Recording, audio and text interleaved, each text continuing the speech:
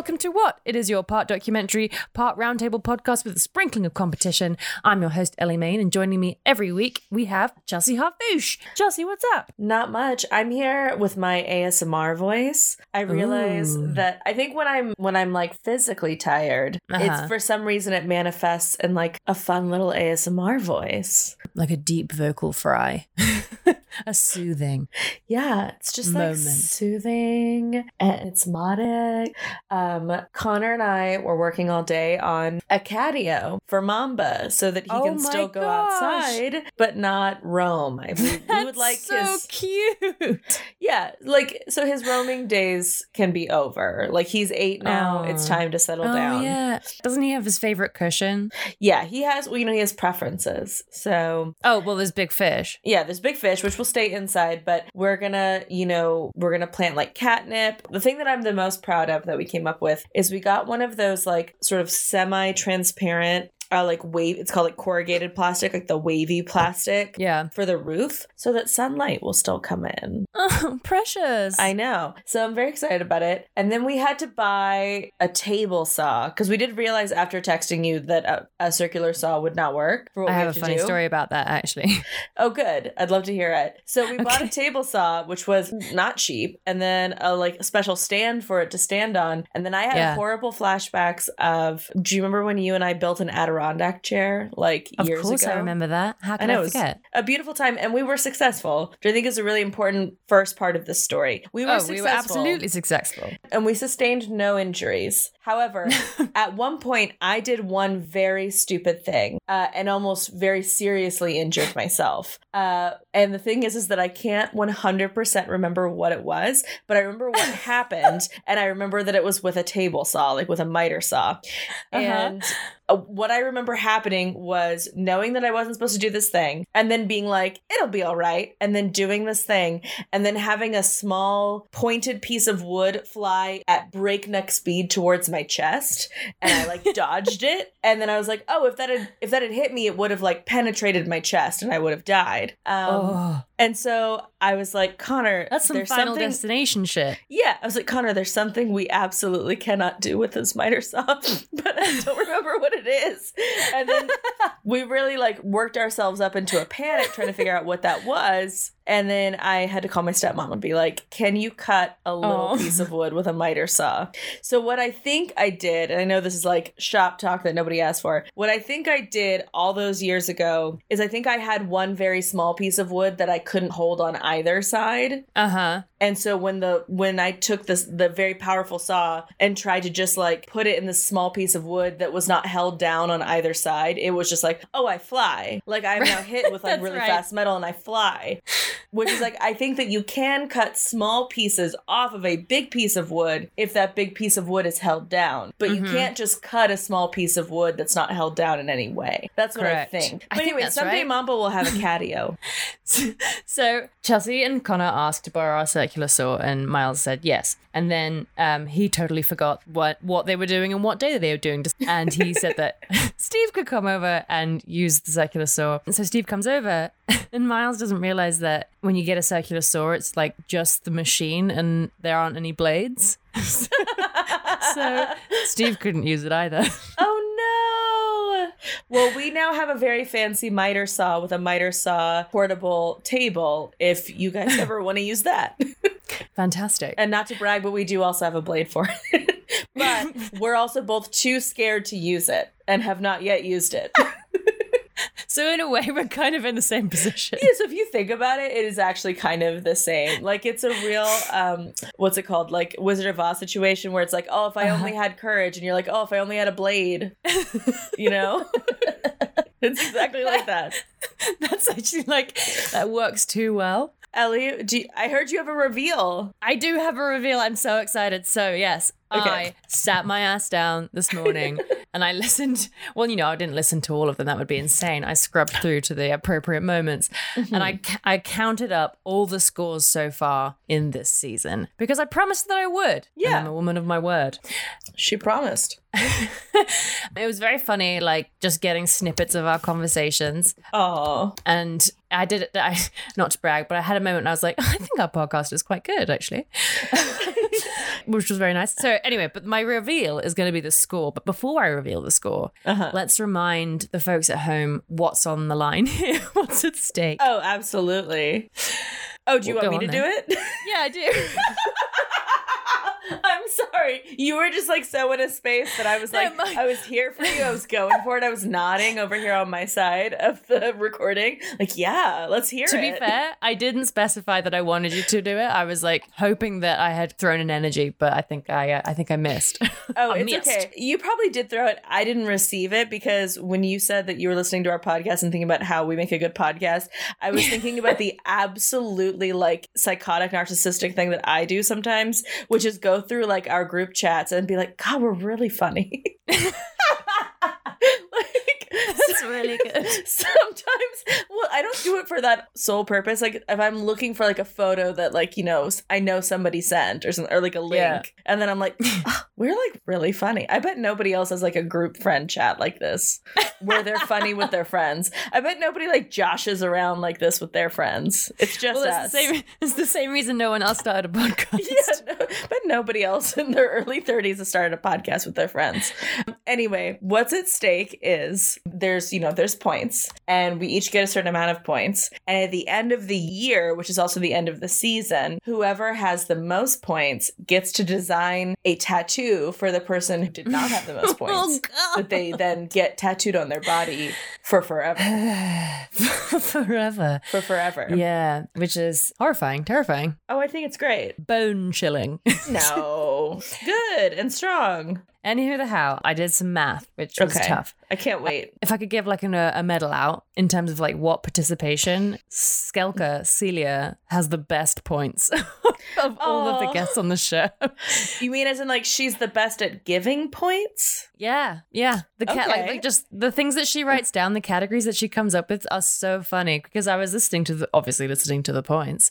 And there's a part where she says when we were talking about the skin books, she said, "I too would like to hold that in my hand." We both lost it. It's very funny. Even if we do say so ourselves. Okay, I'll be sure to let her know. The points. Drum roll, please.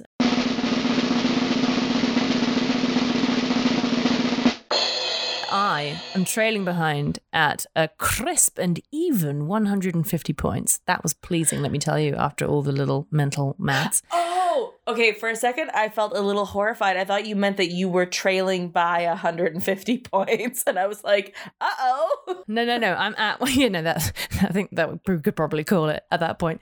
No, I'm at 150 points. Okay. And you are at 157.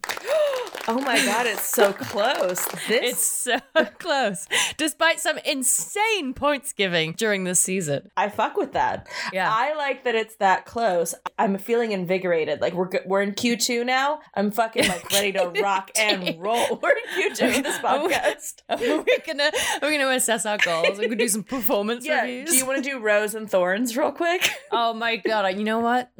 Fucking hell. No.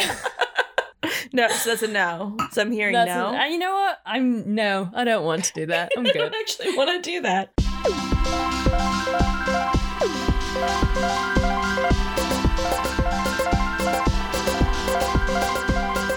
What's the name of your topic? Okay, it's a good one this time. Are you ready? Uh-huh. The bear claw and the crustacean. The bear claw and the crustacean. Yes. First thing that comes to mind, don't know why, Disney movie. Absolutely not. Perfect. Brilliant. Ideal. Is it the name of a pub? No, but that would be very cool if it were. Isn't that quite a good guess, I think? I think it was. Or a nightclub? No, nothing like that. Not a nightclub, not a place. Not an establishment. I mean, I would encourage you to think more about those things individually, a bear claw and a crustacean. Okay. What? Oh, I think you're going to be, it's totally okay if you don't get it, obvious, as it always is. But I think you're going to be so excited when it becomes clear. Am I going to feel a little bit stupid? Probably not. I think you're just going to be excited to like realize it. It's because I've done the work. Okay. I'm confident in myself. Oh, good. Okay. What's your title? Dude, I'm in a space. I'm in a mood and I'm enjoying it. My title, Good. and I'm very proud of it. Yes. All is fair in ice and war. Is it about Game of Thrones and how they fucked the ending? How they really shit the bed on that last You know season? what? It would be, but you've said all that needs to be said. Okay, good. It's more of a fact bang. Fact bang. They really shit Fact the bang. bed. They really shit the bed at the end of Game of Thrones, man. They really did. And it's because they were chasing, what was it, that Netflix deal that is now has given them nothing. Because they Yes. had a terrible fucking did you know that they were pitching, I'm sorry, this is my fact bang. Did you know that they were pitching a show about like an alternate reality where like the South won the Civil War and you just like still had slaves? And they were like, oh, us, the two white dudes who made Game of Thrones, we are really the people to be making this show. It was going to be called Confederate. No. Yeah, and then luckily, somebody at some point was like, ooh, no, actually. Oh, actually, no. Actually, no. Anyway, so that's what they were real busy building that pitch deck for fucking Confederate when they should have been making season 8 of Game of Thrones. I see. You just got Gross. banged. Fact style. Oh, God. Buy me dinner first. Jeez. Okay. All Fair in Ice and War. Is it about Correct. is it about how ice used to be like a commodity? No. Is it about ice road truckers? No. A job No. that I can't believe you haven't thought that you wanted to do yet. Well, you know, ice road truckers are like the pirates of modern times. Holy fuck. Do you know about ice road truckers? They have their own show called Ice Road Truckers. Write it down. Present it to me next week. I will. I won't go too far. Is it about, okay, somebody in our Patreon chat had a good guess. Is it about Viking Wars? Ooh. No, it's not. It's Fair in Ice and War. I'm pretty proud of it, but it might be a little bit snooty. Is it about ICE, the immigration agency? No, that would also be a title. Well, it would have been sneaky. It would have been pretty sneaky, sis. It's already. I mean, I'm not gonna lie. It's a wee bit sneaky. Oh my god, I cannot wait.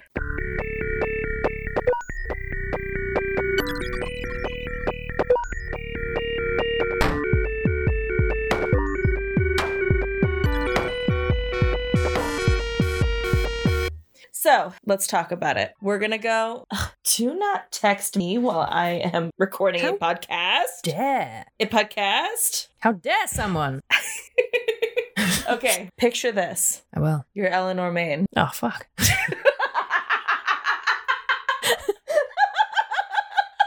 don't know why that got me. Okay. Yeah, okay. And you're hungry. So so you look around for options and you spot the cutest little pastry truck you ever saw. It's like Aw. I know. It's like it's kind of like, have you been to like those vintage shops that are just like a truck or a bus and you walk in and it's like real little, but you can kind of pick out everything. It's like that. So you're in this little truck and you're like, this is so cute. And all around you is every kind of pastry you could imagine. I'm talking Yes. cakes, croissants. I'm talking little biscuits. I'm Pain au talking chocolat? yeah, a pain de chocolat, a pie, a cake, sandwiches. If anything, if it involves baking in some way, savory or sweet, it is here. And it's like, I don't know, like something out of like a Ghibli movie. Like it's just heaps and heaps Yes. of every kind of pastry that you could imagine. And My you brain was going like Wes Anderson. well, you quickly notice that something that's really interesting about this is that unlike a traditional pastry shop that you might have gone to in the States or in the UK, there's no pastry counter where you're pointing at stuff. And also, these pastries are not individually wrapped. They're just out there and you're just grabbing everything that you want and putting it in your basket. And you're like, okay, I don't A really know. bakery sweet? Yeah, you're like, I don't really know how this is gonna work. Maybe it's by weight, like it's by the pound. I'm just gonna put it all on there. Maybe, you know, there's just some sort of like savant baker who's gonna come out and be like $34.50 and like that's just gonna be it. But that's not what happens. Because you take all of your things. Let's just to really like drive home the exercise. What would you get if you were like you could get like 3 pastries and you're like anything in the world, what would you get? I would get pain au chocolat for sure. One of my favorite. Yeah, delish. one of her faves. I get some profiteroles Okay. and baking for like anything baking. Anything. It can be savory. It can be a sandwich. It can be anything. Like a big gooey chocolate chip cookie. Okay. So you take your pain au chocolat, your profiteroles, and your chocolate chip cookie, and you go up to the register. And the cashier behind the register doesn't even look at what's in your basket. She takes the first thing that she grabs, let's say it's the cookie, and she puts it on this big glowing rectangle. And suddenly the rectangle lights up and a screen next to you comes to life. And you see an image of your cookie. And then you see all these shapes starting to like circle around your cookie. Big green and yellow squares and rectangles. And you realize that this screen is trying to make sense of your cookie. And it does. And just like magic, it's like chocolate chip cookie, giant, $3.50. And you move on. And everything goes like that. And you realize that this pastry truck that you're in is entirely automated. And that's why absolutely nothing has a barcode or a price tag. It is all done through this rectangular box and this screen. Okay. Now, Eleanor Main, you are not in the future. You are not in cyberpunk, if you will. No? You're not in Night City. That's right. I played that game. I'm still playing that game. It's pathetic. You're in Tokyo right now. Right now? Right now. Because this AI exists and it's doing something that seems so simple, but is actually one of the hardest things for us to teach computers how to do, which is it's seeing. Now, if you think about it, the way that your brain sees is one of the most complicated things that you do. Oh, like it's mad. Right? Because you're looking around and you're processing things in layers. So your first layer might be just like the biggest shapes or just like light and shadow of like, here's a big dark thing in front of me and there's a smaller white thing behind it. And I'm in a big red room that encompasses all of these things. And then after that, you start to put together these layers that are based on not just... You're making my eyes itchy. I'm sorry. Not just composition. It's not just color and shape anymore, right? It's like, I know that this isn't just a laptop that I'm looking at. This is my laptop from work, right? Yeah. And all these buttons are apps, and I know what each of the apps do. So those are more and more complex layers of neurons firing, connecting sense and memory and context clues and a wealth of just learning that I've done over the course of my life to be able to see these things and interpret just basically a series of abstract shapes and colors and know what they all are instantaneously. That's what my human brain can do. A computer can't do that. Even this technology I'm talking about right now can't truly do that. It can only input the information it's given and hopefully come back with the right answer. Right. But the way that most apps that approximate seeing, unlike this bakery app that we're going to talk about in a second, most of them use something called deep learning. And deep learning is, at this point in time, our best approximation of what I was just describing, the way that you can see. Mm-hmm. And it takes tens to dozens of programmers, if not more, hundreds of thousands of hours just to create a single deep learning program that can only do like a fair approximation of human brain sight. God, so that's insane. It is. So in fact, are you ready to hear something absolutely awful that I learned while researching this? Yep. So, CAPTCHAs, the robot test? Yeah. It's not just for robot testing. It's true that CAPTCHAs, can detect a robot because it asks you to identify, say, like a bunch of fire hydrants or crosswalks, and supposedly a robot can't do that. Well, the rest of the equation is a robot can't do that yet. But every time you or I or anybody else completes a CAPTCHA for Google or Apple or any other big tech firm, we are participating in their deep learning process. We are teaching their AI how to They're better... outsourcing the programming. The CAPTCHA is an outsourcing of deep learning protocols. So every time you complete a CAPTCHA, you're helping that company's deep learning get better at recognizing. That's why, have you ever wondered why so many of them are street-based? It's for driverless cars. Self-driving car. Oh my God! Yeah. What? Yes. Right? If you're designing a driverless car system, you need your car to quote unquote see. But what all it's going to see is a bunch of shapes and colors. It has no context for any of those things the way a human brain does. So it just sees its data, right? Yeah, it has to be able to understand a human being in a red shirt is different from a red fire hydrant. Yeah. And you're teaching it how to do that. I'm so uncomfortable.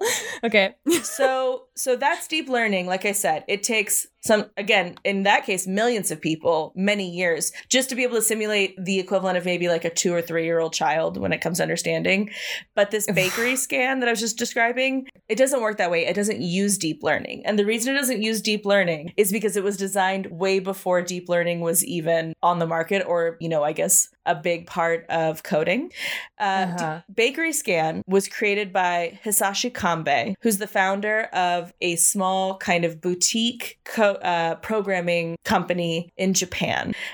He started in the 80s when computers were, big old boxes. And his first job was trying to help one of the biggest industries in his small Japanese city, which was textile weaving. So at that time in the 80s, textile weaving was done using these physical cards that looked like they had a pattern on them that was kind of like sheet music. And it meant that like if even one thing got damaged on that card, or say that there was like a speck that was wrong, like that got on the card and made it kind of dirty, that could make every single piece of fabric that was loomed on that machine wrong for days or even weeks before somebody caught it. So he was like, what if we made this automated? And everyone's like, it's the 80s, what the fuck are you talking about? And he created How dare you? He created this computer program that he basically did it by himself that would allow textile designers to basically create almost like a cross-stitch pattern to say what colors go where. And then a computer controls the loom. And it saved all these textile industries, hundreds of thousands of dollars in mistakes. And due to that, he was able to build kind of like this successful boutique business for like 2 decades. Other projects that he worked on included figuring out kind of like the first like on-screen graphics for TV in his part of Japan in like the early 90s.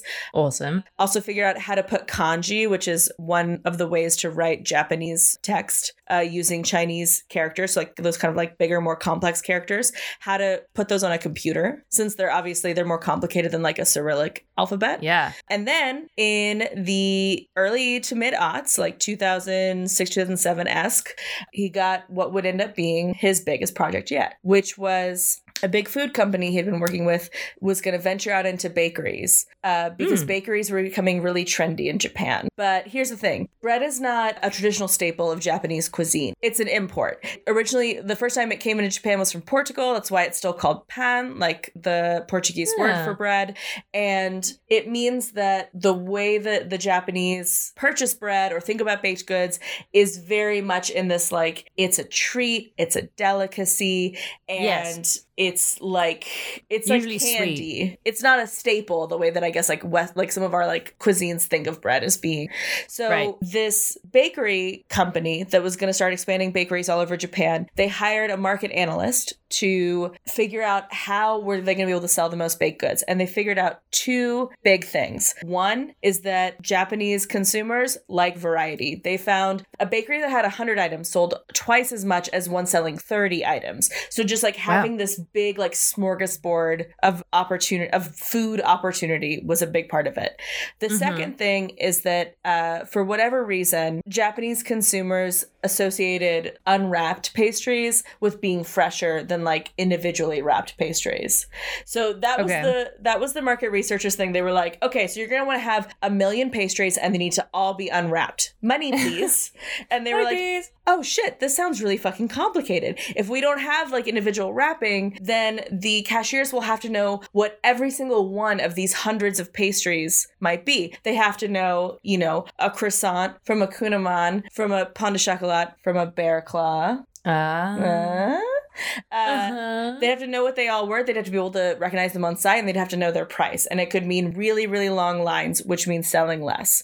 So they went to Kanbei and they were like, can you create a software that would do this for us? And Kanbei, being a relatively modest computer programmer with a small boutique company in the middle of Japan in like 2005, was like, oh, this thing that literally no other tech company has been able to figure out? Absolutely. I can. Yes, I can. And he did, which I mean, I guess I already kind of spoiled that he did it, but it's fucking crazy when you think about it. It's amazing because there's two big problems that they came up with right at the beginning. The first would be similarity among different kinds. So like if you think about, again, like as human beings, like I can look at like a pain au chocolat and a dinner roll and a kolache, and I know that those are all different things. But to a computer, that's all round brown bread. Right. It's round and it's brown and it's roughly the same size.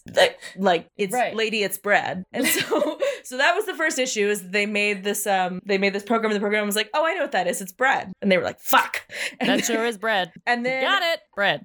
The second, maybe even more complicated problem that they had to solve was difference among same kinds. So they're already trying to work on like these minute differences between, say, like I said, like a dinner roll and a kolache. But what about like a kolache at 7 a.m. versus a kolache at 4 p.m. that's been sitting out that whole time? Or a glazed donut with fresh glaze that's like white and like crisp at 7 a.m. versus a day-old donut that maybe is turned like a little bit silvery gray?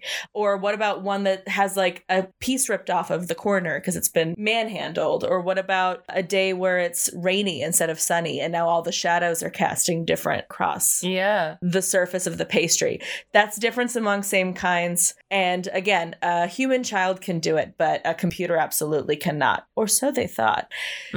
So the biggest thing that they did that solved a big part of both problems was the backlight. So remember when I mentioned that glowing rectangle that you place your pain de chocolat on? That glowing rectangle lights from behind and it eliminates like almost all shadows. And it also creates a harsh outline for every single thing. And after that, it became much easier to teach the computer how to differentiate between various pastries when they had this very, very harsh outline that they could all identify. Yeah. After that, it was a matter of having a team of about a dozen programmers work for about 6 years to go in and just individually teach this computer all these pastries. So unlike a deep learning program, which most programmers, they describe it as being kind of opaque. Like you can't just look at the code and be like, oh, I see, there's the cookie right there. And like line 355. The point of deep learning is for it to learn on its own. So it starts to create its own layers of code that are just basically inaccessible to a programmer. Whereas Bakery Scan was created by a small team over many years using a lot of kind of idiosyncratic ideas and techniques, like as they came to them. So it has this almost like, as far as code goes, has like a handcrafted feel. It launched in 2013. It costs about $20,000 to put in your bakery. In Japan, it has a little cartoon mascot. Remember when we did the whole episode on Japanese mascots? Yes. Well, Bakery Scan has its own mascot. It has big googly eyes and big gloved hands, and it just points at all the different pastries. Yes. King. The other really cool thing is that it does have a feedback learning mechanism similar to deep learning that they implemented after it came out, which is that if Bakery Scan is unsure about what a pastry might be, instead of drawing a big green outline around it, it draws a yellow outline, and then it gives the cashier 3 or 4 options. It's just like, I'm not sure. It's one of these like 4 things. The cashier then correctly identifies it using their human brain, and then the Bakery Scan gets better, and it knows. Does a little capture. It just does a little capture. So a bunch of people saw these ads with this cute googly-eyed mascot and were like, wow, that Bakery Scan is really cool. And one person even thought, the cool thing about Bakery Scan, like I said, is like, unlike deep learning, which is really, when you create a deep learning program, it is very specific to whatever domain you created it in. So like, for example, we're talking about the CAPTCHAs. If you're trying to teach a program how to drive a car, you're going to create layers upon layers of inaccessible code about how to drive a car. And that's really it. Whereas this sort of hand-spun nature of Bakery Scan meant that it could be translated as a whole into a number of different domains, which obviously a lot of companies in Japan were interested in. Yeah. They wanted it for being able to scan like road signs or like warning signs. But maybe the coolest thing that Bakery Scan has been translated into is a program for detecting cancer cells. The crustacean. So it's called Saito Saito eye scan, and it was first thought up by a doctor working in Japan. And he said, I wonder if this bakery software could be used to look at an entire slide of a patient's blood or urine or saliva and just be able to pick out any potential, not just cancer cells, but potentially cancerous cells. And it turns out it's super can. It's now being used in 2 major hospitals, one in Kobe and one in Kyoto. And what's really cool about it is that, like, again, like nothing that we have created so far can replace a human mind. So you'll always want to have a doctor coming in and checking these things. But when you have a program like Saito Eye Scan, like imagine in a world where every time a patient has any kind of like sample drawn, a blood or a urine or saliva sample, for basically no money, you can just also put that sample into this program that you've paid for one time, and it can detect precancerous cells like that. That's amazing. You don't have to have a doctor going through every single slide, which like we would never have enough doctors or enough time to do that. But you can do it for every patient in no time. That's some science fiction shit. Well, that's the reality that Kanbei and these doctors in Kyoto are hoping is not like 50 years in the future, but is in like 2 or 3 years in the future. And we'll be able to detect cancer in people before it's even cancer, which could be really the difference between life and death for a lot of, for hundreds and thousands of people. And I mean, as somebody who has lost like more than one family member to cancer, it's a pretty amazing thought. And it's also, I just love this story because he's like this kind of unassuming computer programmer who got a really cool job and was just like, I think I could do this. And now it's grown into this huge thing. Not only is it very cool in the bakery world, but it has basically limitless applications because he designed it himself, as opposed to, not that deep learning isn't cool, it has its own place, but it doesn't have the limitations of deep learning. So it can be applied to all these new things. Yeah. And then now the latest one is it could potentially lead to a huge breakthrough and overhaul in how we detect and treat cancer. That is so freaking cool. So that's my story. Dude, are you kidding? That's so awesome. Okay. So I first heard about this from a Twitter account that I love, that I follow, called Dudes Posting Their W's. And it's just people like posting their wins on Twitter. And then somebody had posted about this on Twitter and it got reposted on Dudes Posting Their W's. And then I tracked it down to this really excellent bit of reporting in the New Yorker by James Summers. It didn't just come out, I guess, but it came out this year. So I'm going to link that article, since I got most of my information from this article, and then every other article I found was referencing this article by James Summers. Yeah. So I'm going to link that article in the show notes. If you want to read it, I highly suggest it. It's really good. Hell yeah, dude. I'd love that. Can I give you points? Yes, please. Okay, so retroactive points, I guess, for like the title. So good. What a great reveal. I'm going to start off with a +3 there. Oh my God, I never get points for title. I'm so excited. You scared me about my brain. Yeah, brains be weird. I've both written "You've scared me about my brain" and "Wow, the human brain is incredible." And there was it was a -7 and then a +7, so that sort of equals itself out. And then I've written "Whoa, dude" in the 80s, and I guess that's about creating this software. So that's +3. I really enjoyed the little fact that that's why bread is called pan in Japan, because it came from Portugal. That's awesome. +3. Isn't that fun? That's very fun. All right, so how many is that? Well, no, I've got it. Don't worry, I've done it this time. Okay, she's done it now. I've put eliminates all shadows. Cool. +2. And then cancer treatment +10. Come on. So, I mean, come on. I know. It's low-hanging fruit, and I'm sorry about that. That's okay. So that's 21 points, dude. Holy shit. I know, which puts Shnikes. you at 178.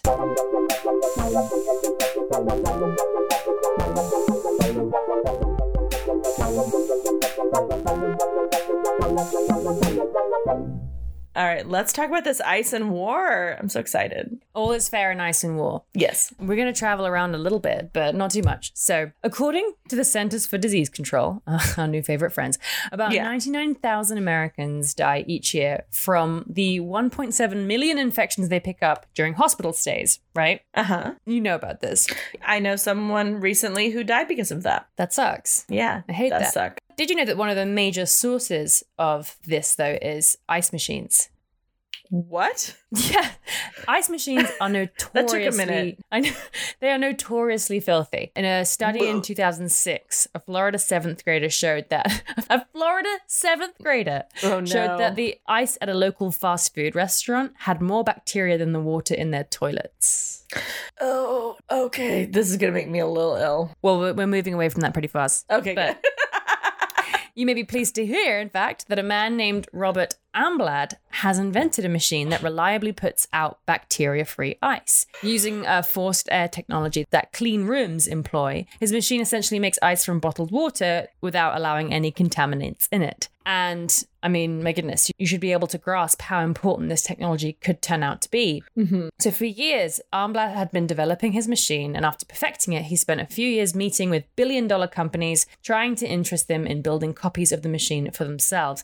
This guy's an inventor, by the way. He invented the key-cutting machine that you'll see in every Home Depot or H-E-B or regional grocery store. Nice. Yeah, he invents, usually it's big kind of automated machinery for restaurants, fast food restaurants, or things like a cutting machine for Home Depot. And this was his latest thing, this clean ice machine. So he was meeting with these billion-dollar companies, trying to interest them in building copies of the machine for themselves. However, the reason that this machine has never been sold was because employees of the Church of Scientology have been going to extraordinary lengths to keep Armblatt from marketing his machine, traveling around the country to frighten businesses out of dealing with him and bursting in on business meetings to scare people out of working with him. What? What? What? Yeah. Say more. So Armblatt was a Scientologist for about 45 years. There it is. He was deeply in the church and left peacefully under the kind of normal way. There's like a legitimate way to leave the church, or you like Leah Remini the church. Right. But what Armblatt did was that he employed a man named Mike Rinder, who used to be one of the highest ranking executives in Scientology, but then left and is now very critical of the church publicly. And just for employing Rinder, Armblatt's business was targeted for utter ruination. That's fucking insane. Because a man dares to criticize a church, that church is now trying to prevent the world from getting life-saving technology simply as a form of revenge. But let me back up a little bit and tell you. I know. Let me back up a little bit and tell you back about. Up. Yeah, keep going. Get the full understanding of how insane the situation is.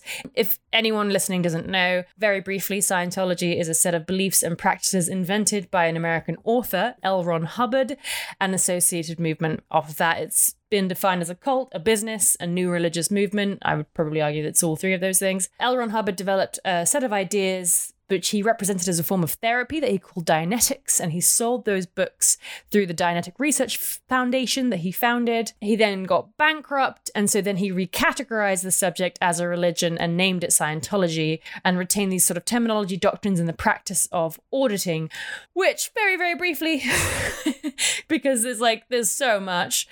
Scientology followers believe that a human is an immortal spiritual being called a thetan that's resident in a physical body, but this thetan has had innumerable alien past lives, and as a result of this extraterrestrial life form called Xenu, who was a ruler of a confederation of planets 70 million years ago and brought billions of alien beings to Earth, killed them with thermonuclear weapons. And so getting back to and going through all these past lives is with an aim of achieving the state known as getting or going clear. That's an extremely quick and rough breakdown of what Scientology is. I know, and you're not supposed to know any of that, so can't wait for them to come and try to absolutely ruin this podcast. And my life. And your life. Another important thing that you need to know is how and why the Church of Scientology achieved tax-exempt status. Essentially, through something called their fair game policy, all is fair in ice and war. Oh, I see. Okay. Wow. I did not know it was going to go to Scientology. I know. If anyone is to speak out against Scientology, then the fair game policy instructs members of Scientology, members of the church, to conduct what they call a noisy investigation, where they do everything possible to ruin someone's life. And they did this to the IRS. That's how they became tax exempt. That's the funny. Okay, I am no fan of Scientology at all. That's the funniest thing I've ever heard in my life, of just like, we bullied and annoyed the IRS into, like, the IRS, most famous for bullying and annoying people. Everyone else. Paying them money. Everyone else on the planet. It took 25 years. 25 years of hiring private investigators to dig into the private lives of IRS officials, to conduct surveillance operations to uncover any potential vulnerability, interviewing tenants in buildings owned by IRS officials, looking for code violations, getting jobs at the IRS and stealing documents from conferences and sending them back to the church, writing negative articles. Like, after 25 years, essentially, IRS agents had branded Scientology a commercial enterprise and refused to give it tax exemption, which was granted to other churches. And these refusals had been upheld in every court. But after 25 years of fair game policy, the Scientology crowd was addressed by David Miscavige, their leader. He declared the war is over and that the IRS had granted tax exemptions to every Scientology entity in the United States. Tax exemptions being just absolutely exponentially increasing the wealth of the Church of Scientology. Yeah, exponentially, right? If they don't have to pay taxes. Insanely. Yes, absolutely. And so there are countless examples of fair game, this notorious policy of retaliation against enemies. But Robert Armbland appears to be some of the worst, most vicious, reprehensible activity by the church since the 1970s, when it actually tried to get people killed and imprisoned. They kind of backed off that after people got a bit pissed off about it. And this does affect you, right? This affects anyone, or anyone who's ever known someone who's gone to a hospital and doesn't want to get a life-threatening infection from the ice machines. But a little bit about Robert Armbland. He has this lengthy history with Scientology. He joined in 1972, worked for a year on staff with L. Ron Hubbard, like the actual dude, and was a regular non-staff parishioner, or what they call a public, until about 2007. That's a total of 35 years in the organization. And about the same time that he left Scientology, using the formal process by which you can leave the church and go get a job, which is essentially, you have to sign a bunch of documents saying that they never did anything bad and that nothing violent ever happened and that you were never taken advantage of and that you would attest to that in court, and you have to sign all this stuff if you ever want to actually leave the church in a peaceful way. Yeah, I mean, that's normal. So a lot of people escape rather than going through that process. So Armbland and Mike Rinder left the church at the same time. Mike Rinder had a very different career in the church. He was an Australian, and he was only about 5 when his parents brought him into Scientology, which is sad. So he rose through its ranks, and by his early 20s, he was helping the church deal with negative publicity by replacing its notorious Guardian's office with a new covert operations wing. He basically created like the SAS of Scientology, called the Office of Special Affairs. And that's normal for a church. Like, that's normal for a religion. Super normal for a church. Yeah. Oh, yeah. For real. Yeah, definitely. He eventually became Scientology's chief spokesman and worked really closely with the church leader David Miscavige until he left in 2007. And then he went public in 2009 with these allegations that Miscavige got violent with him and other employees. And that's like not really new news. Many people who've left the church have spoken out against the violence and the abuse and the intimidation particularly from David Miscavige, the leader of Scientology. But even though Armbland left without speaking out against the church and left very quietly in the right way, in quotation marks, the very fact that he gave Mike Rinder a job enacted the fair game onslaught against him. Oh, God. Mike warned him that if he was like, Mike Rinder was like, this is what's going to happen. But neither of them were ever prepared for the actual level of the church activity that followed. So private investigators showed up at his house and knocked on the door, said he wanted to talk to him about Mike Rinder. And as soon as this was the very first moment, and Armbland says, I don't have anything to say to you, and told him to go away. Then he realized he was being followed constantly by a private eye. People with cameramen would follow him everywhere, taking pictures of him. 2 vehicles would follow him everywhere, to his job, to restaurants, anywhere he was going. And they would often accost him in the lobby and try and ask him questions, essentially just try and make a scene to make everybody else think, wow, who's this guy? What's he done? What's going on? Yeah, who's this asshole? Yeah, wow. They would say, have you committed any crimes? They would knock on the door of all his neighbors and ask them, what crimes have you seen him commit? Have you seen anything unusual happening at the house? Yeah. Yeah.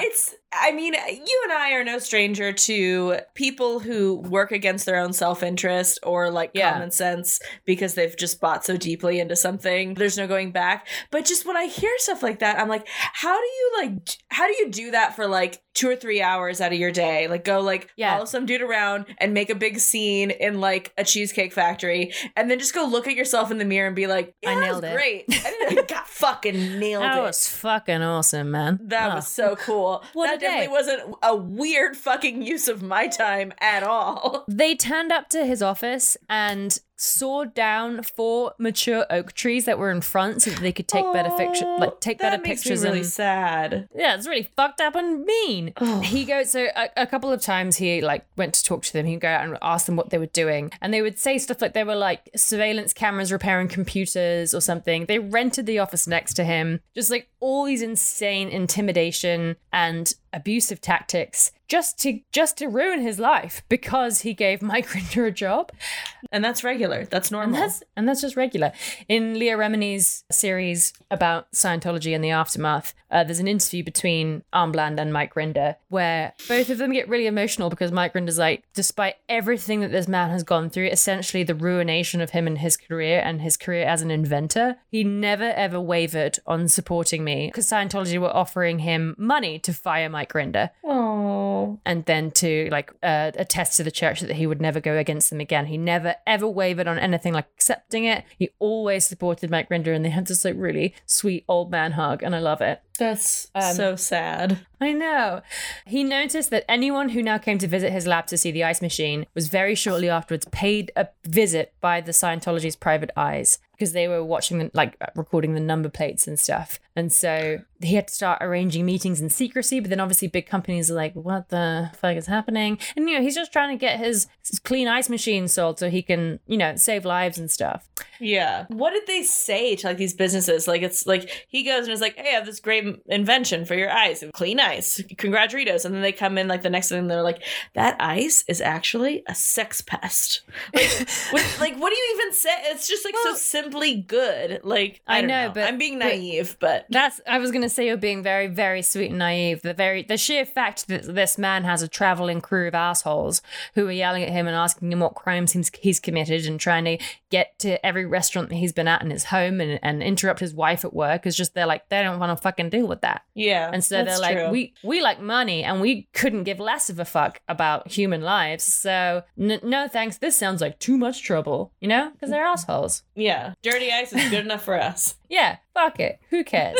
And the attempt to ruin his life, his everything extends to the internet. If you just Google his name, like the first thing that will come up is a Scientology-made hate site that's like, he's an evil man bent on ruining other people and ruining the church. And it really sucks. And like, I really wish that this had like a nice ending, and it just really doesn't. Essentially, what they are calling for at the end of the episode, and what I guess this would be the sort of hopeful turnaround in a way, is that it needs exposure because this is an invention that is really needed. Like, this is an invention that could save lives, and basic pressure need to be put on the companies that have the wherewithal to use this technology to essentially be bigger than the Church of Scientology, which means that this fair game shit would start happening to you. Some company had to have some kind of shred of decency to step forward and do it, but that's probably a pie in the sky idea. But I started watching Leah Remini's show, and this particular interview just really struck me of like, it goes so far beyond just like celebrities being inconvenienced, Oh,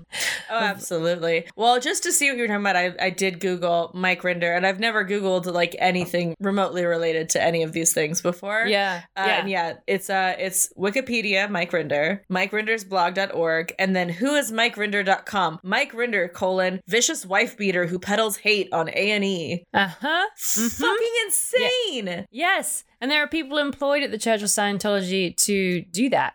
There's a story in that show of a lady who was a personal assistant to Shelley Miscavige for a long time, who's the leader David Miscavige's wives. Yeah, possibly RIP ? Hasn't been seen in public for many years. This lady who was her assistant went on to work at the creepy Scientology production company that they have, where they make weird movies about their beliefs. And after she had figured out what was going on and had seen all the violence and how mistreated people had been, which was essentially talked about as just absolute humiliation, like humiliating adults by giving them name tags that say like piece of shit and making them walk around like just weird, absolute culty, bizarre business stuff. One day she jumped in the trunk of an actor who was on set, who was a Hollywood actor who they were paid to be in this thing and was driving back to LA. She jumped in his trunk and shut the door and just rode for hours and hours back to LA. And when he stopped for gas, popped out and explained that she was trying to escape, but like had to go through security checkpoints and stuff where they were like searching the car for her. Oh my God. She got out and now has like protection in a normal life, quote, like kind of, but had lived her entire life within like up until her like early 30s in the Church of Scientology. Oh, This might mean a PI gets stationed outside of my house, but fuck it. you're like, my hot take is I think there might be something wrong with those Scientology guys. I'm so sad for Robert Armbland. He's an incredible inventor, and his whole life and his whole career has been taken down by this persistent bullshit because they don't stop. They have so much money because of their tax-exempt status that they can spend tens of thousands, if not millions of dollars on private investigators that go through your trash, that interview your neighbors, that go to your place of work, that contact your family members.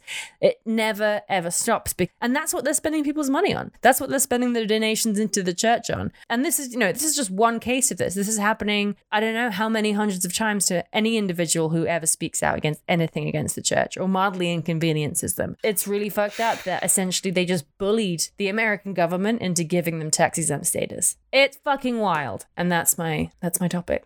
Oh, there's a lot going on here. There's a lot going on here, so I'm glad that I took point notes this time. Oh. So look at us. My first, I know, I'm really proud of us. Well, I was inspired by the bookkeeping you did earlier today. Thank you so much. So I was like, I'm going to return in kind.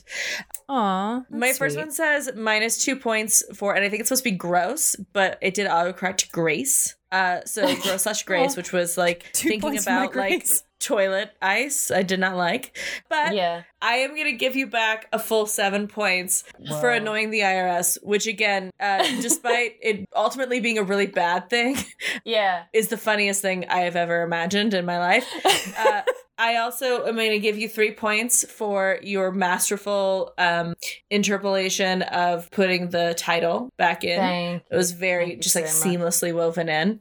Thank you. Also, the IRS thing reminded me of this John Mulaney sketch I like when he talks about how we finally got weed legalized because we just wanted it so bad for so long. We were so annoying about it. Then finally, nothing really changed about weed or about like the drug policy at large. But finally, just like certain states were like, fine, like you can just have it if you want it this bad.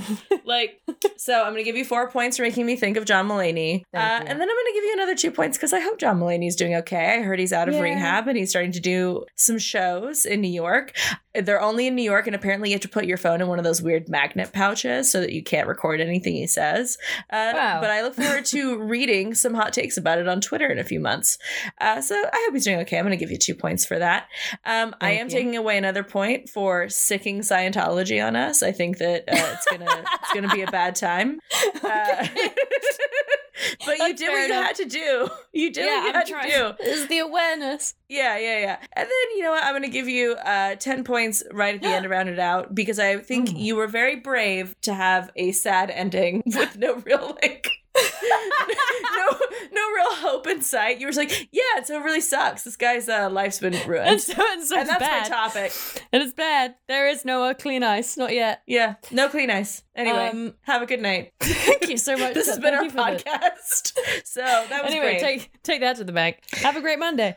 Yeah. So that's going to be a beautiful 26 minus 3, which is 23 points. That puts us on Chelsea leading out with 178 and me on 173. There's still so much time. Oof, neck and neck it is. Q2. That was so fun. Chelsea, where can people find you? People can find me at Chelsea Harfouche, literally wherever internets are sold, except Neopets. I'm not on there. Do not ask me for any UC pets. I don't have any. And don't look for me. Don't do it. Don't do it, folks. You can find me at Ellie Main on Instagram and Ellie Maney on Twitter. And you can find this podcast at WhatPod on Instagram, Twitter, Pinterest, not Facebook because I can't use that. And I think that's it. And you can find our website at those2girls.club, and send us a message if you want us to say anything on the podcast. And if you want to join our Patreon, that would be so awesome. Or take a picture of you listening to this and send it to us on social and tag us in it, and we can reply to you. And that really helps us get seen, or give us a review in iTunes. All of those things are really helpful. We love you so much. And I don't know, this week, maybe go learn something. Hey, Elle. Yeah? I'm gonna need you to keep it loose. Oh. Keep it tight like this recording was. Oh my God. I know, look at us. And say your prayers tonight. I will, and I love you. Oh, I love you too.